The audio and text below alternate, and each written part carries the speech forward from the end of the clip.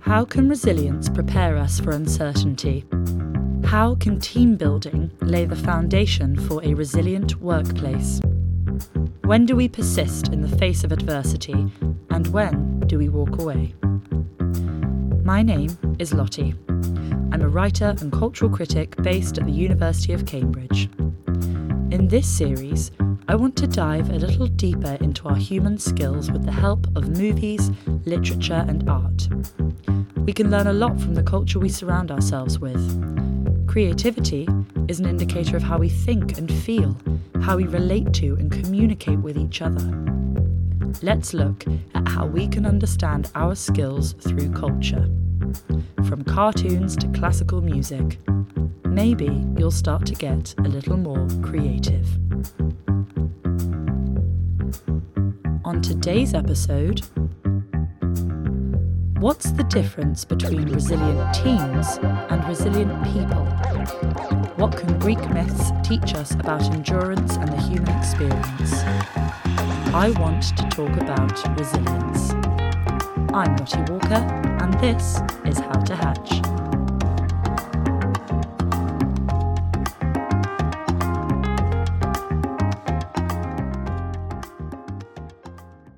Two 2,500 years ago, Greece was alive with new ideas and prosperities of the ancient world. Brimming with culture and creativity, Greek thought and ideas established a way of life that's similar to the one we have today. The gods, heroes and rituals of ancient Greece were retold and recorded through stories or myths. Greek mythology has subsequently influenced much of the art and literature of Western civilization. Today, these myths have become living traditions, continuously retold and renewed by artists, actors and writers. Marriage, it's a game of trust. Yeah. A game that goes on and on until it becomes your life. You trust the sun will rise tomorrow. You never consider that it won't. But trust is like a pane of glass when it's clean. Hardly know it's there. But you smash it and you're cut to shreds.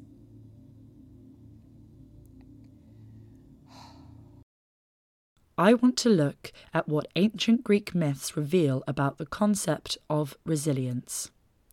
The stories remain relevant to the human experience and give us insight into the morals of our own stories. We're often told how important it is to cultivate resilience. As parents, we should encourage a resilient mindset in our children. We must also be resilient in day-to-day life, in our workplaces, in our families and communities. It all sounds pretty exhausting, but what is resilience?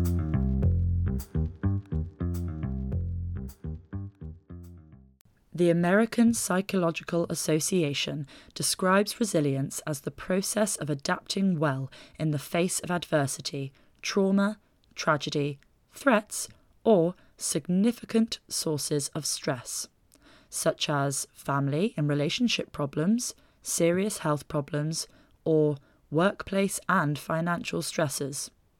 It means bouncing back from difficult experiences.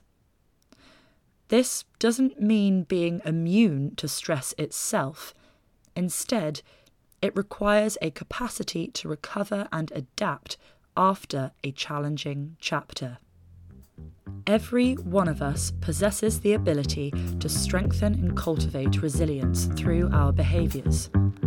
We can make realistic plans and carry them out, draw support from our community, and maintain positive self-esteem. We can encourage problem-solving skills at work and try to find meaningfulness in the task at hand in preparation for the challenges ahead. In the Greek myths I have chosen today, we will find illustrations of resilience-building behaviour. This is Euripides' tale of Heracles.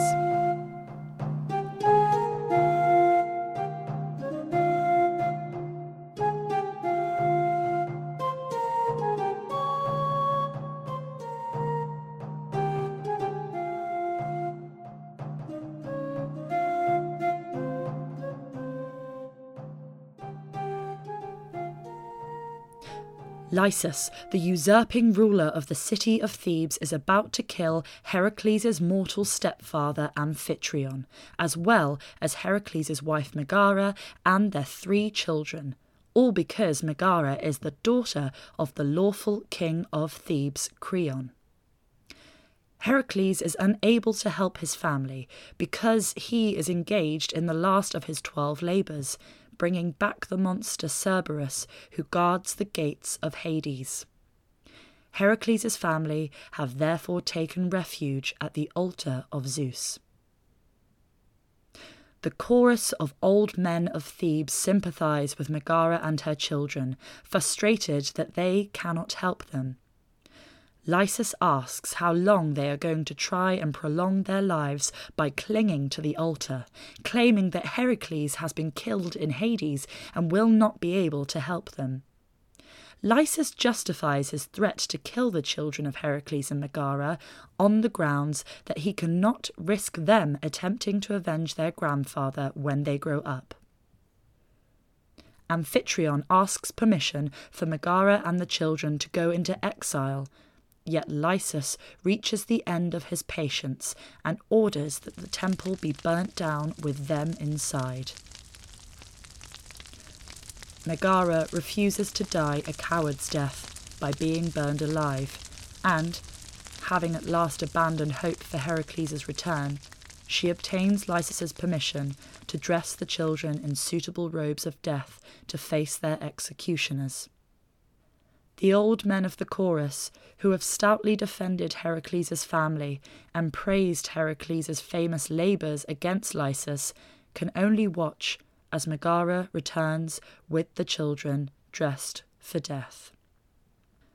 At that moment, though, while Lysis exits to await the preparations for burning, Heracles unexpectedly returns, explaining that he was delayed by the need to rescue Theseus from Hades, in addition to bringing back Cerberus.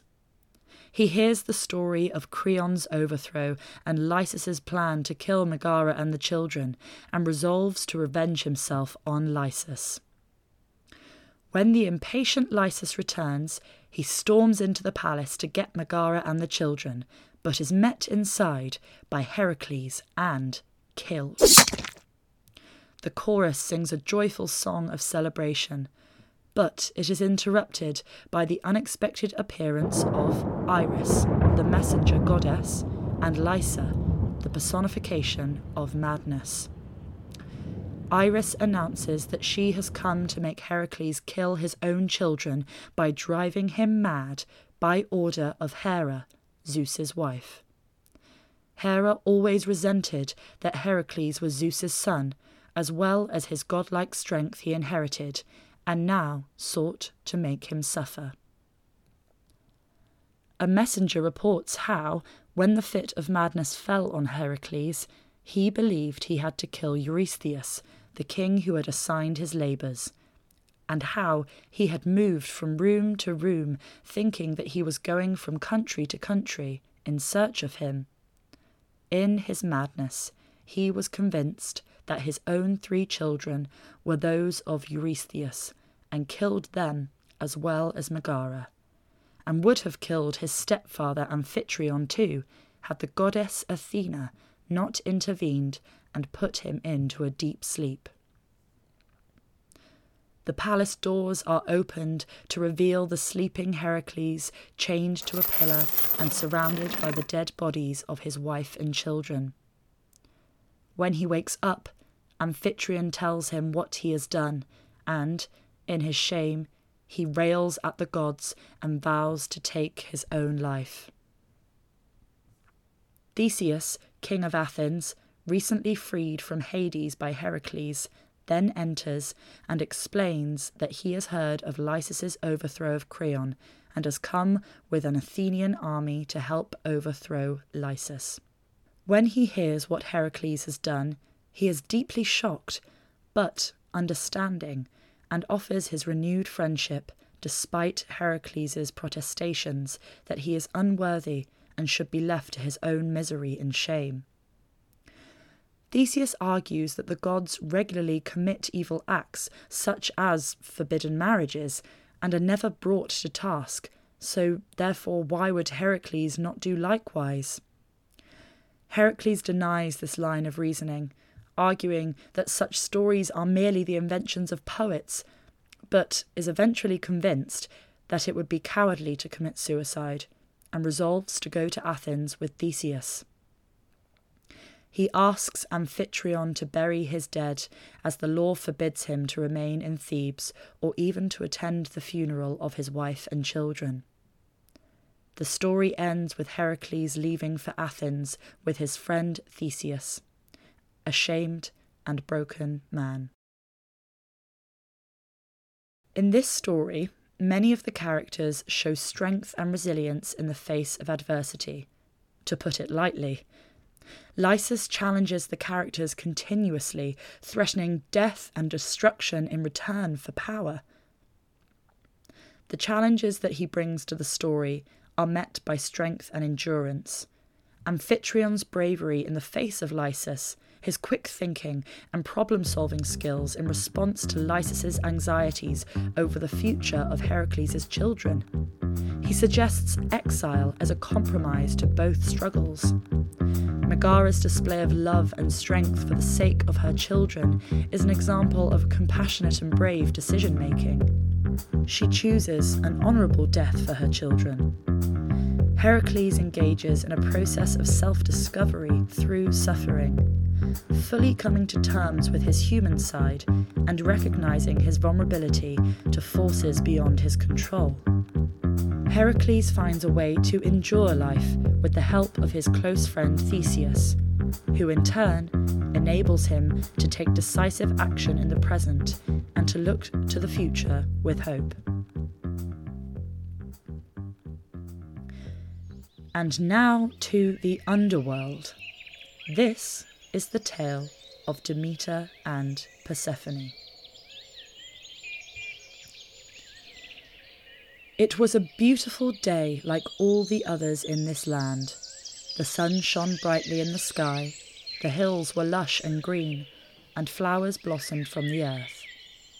The lovely young maiden Persephone frolicked with her friends upon the hillside, as her mother Demeter sat nearby and her father Zeus peered down from the sky above. Laughter could be heard in between the young girls' whispered secrets as they gathered handfuls of purple crocuses, royal blue irises, and sweet-smelling hyacinths.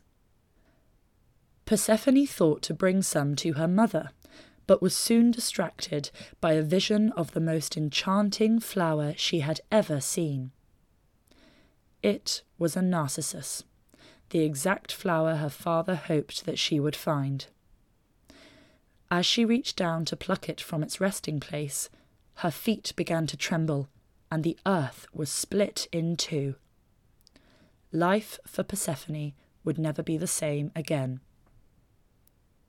From this gaping crevice in the ground emerged the awe-inspiring god of the underworld, Hades, and before Persephone could even think to utter a word, she was whisked off her feet onto the god's golden chariot. As the crack of the whip upon his majestic horses brought her to her senses, she realised she was about to be taken into the black depths from which he'd come. The thought of this brought terror to her heart, yet any screams of protest were soon lost with the darkness, as they descended quickly into the underworld below. While Persephone's cries could not be heard above the ground, the pain in Demeter's heart quickly alerted her to the fact that something was terribly wrong. She searched high and low for her dear daughter, who had vanished from both the heavens and the earth. Consumed by depression over the loss of her child, she soon ceased to remember her worldly duties as goddess of grain and growth. As she watched the plants wither and die all around her, she felt her own hopes begin to fade as well. At the same time, deep down in the realm of the dead, Hades hoped to explain his actions to the sweet Persephone. Professing his love, he told her of the plan her father helped deploy and begged her to stay and be his wife. Yet Persephone longed for something more, the comforts of her mother's home and a view of the lush green grass and blue sky up above.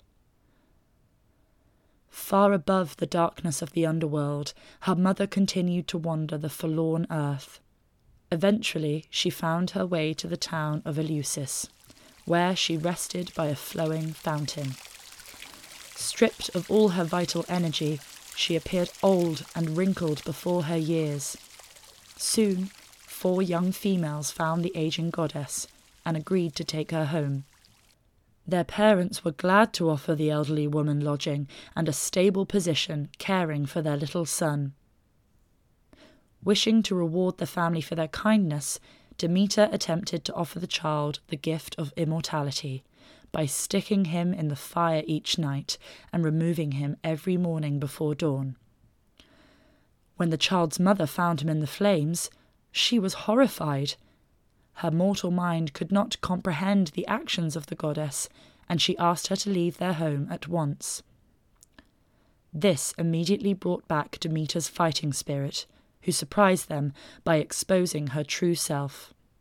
The family begged the goddess for forgiveness, and in return agreed to her demands. A temple would be built in my honour, and you will teach the world my secret to immortality. Within no time, the town built a beautiful temple on the hillside, which the goddess blessed before continuing on her journey. Yet it didn't take long for Demeter's happiness to be replaced with rage, as she recalled the disappearance of her daughter. She flew to the home of Zeus and demanded that Persephone be found at once. She also questioned every immortal she could find and eventually uncovered Zeus's plot. In an attempt to appease Demeter's growing anger, he dispatched a messenger to retrieve their daughter from the depths. Upon his entry to the underworld, the messenger Hermes was amazed at what he found. Instead of finding a frail and fearful Persephone, he found a radiant and striking queen of the dead. She had adjusted well to her new position, saying she had even found her calling. The goddess was now in charge of greeting the new arrivals and helping them adapt to their new life. While she wished to see her mother up above, she was torn by her desire to remain Hades' wife. Hoping to comfort Persephone in her confusion, Hades came to his queen's side. He gently kissed her forehead and urged her, "Do not fret. Eat instead from this fruit I know you will like." As she pressed the red pomegranate seeds to her lips, she listened to his words. He told her he would miss her very much, but her duties as a daughter mattered too. So she climbed into the chariot and bid her husband farewell. As Hermes sped them off to the middle realm of Mother Earth, the home of her devoted mother. The flowers sang joyfully of her return, while her mother beamed with pride. Yet the child that she had borne and raised had changed while she was gone. She had grown into a goddess, one both beautiful and wise, and the more that Demeter inquired about her experiences below, the more she came to worry that the life they knew was gone. She recalled a declaration Zeus had made from the heavens up above. In order for Persephone to return to the home and life she had known, the young goddess must be as pure as the day she left her mother's side. However, the ruby stain upon her lips spoke of the beauty's fate. Persephone had tasted of the fruit of life. It could not be erased. Even so, Zeus loved his daughter too much to send her back to Hades without the hope of returning to her mother's abode above. So, each spring, Persephone comes back with the flowers that pave her way to tell the story of rebirth, hope, and harmony. And each fall, when she leaves again for the underworld below, her mother mourns and winter comes, while she awaits for her return. Yet, for Persephone, there is no remorse. She looks forward to the time she spends as Hades' queen and wife, and to guiding those who have lost their way to the next phase of their life.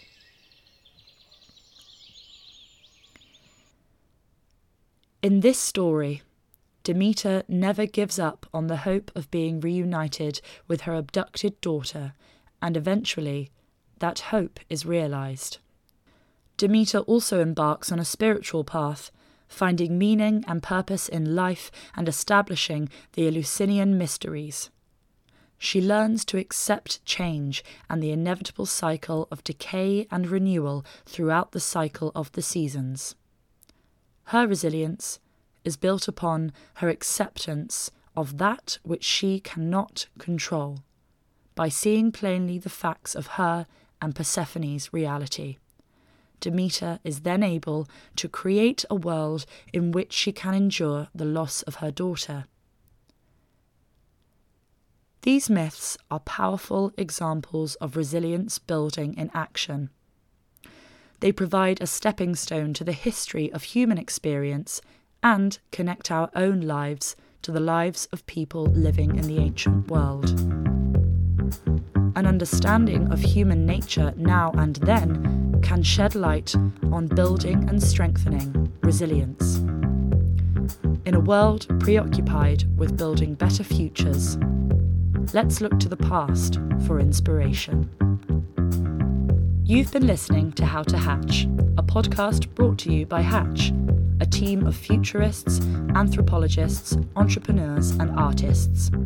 The team specialises in the future of work and leadership, consulting professionals from all over the world to improve areas that are considered essential to success in future times. Our work is to pay attention to your work, to strengthen the human capabilities we will need for the future of leadership. Curious about how you can future-proof your workplace? Go to www.iamhatch.com to find out more.